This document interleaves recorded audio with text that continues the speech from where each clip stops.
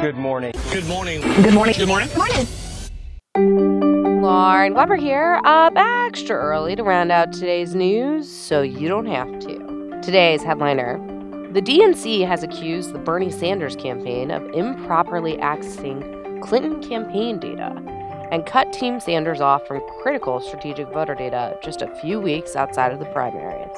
President Obama stressed that a ground war with ISIS could kill over 100 U.S. soldiers a month. Check out the morning email for more details.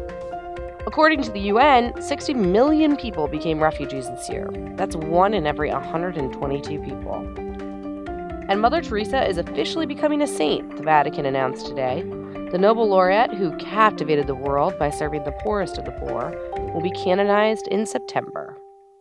And now, for some light stuff. Elizabeth Hurley's Christmas card features her in a bikini. You all should go take a look at the 50-year-old, then go eat a holiday cookie. It helps.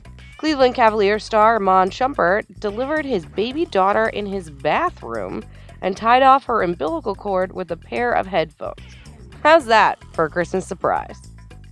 And Bar Raffaele has been detained in Israel for tax evasion, proving that supermodels pay taxes as much as the rest of us. And finally, and critical to know to go about your day news, you can blame a German composer for forcing you to learn the recorder in grade school.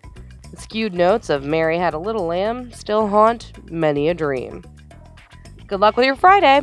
You'll probably need it.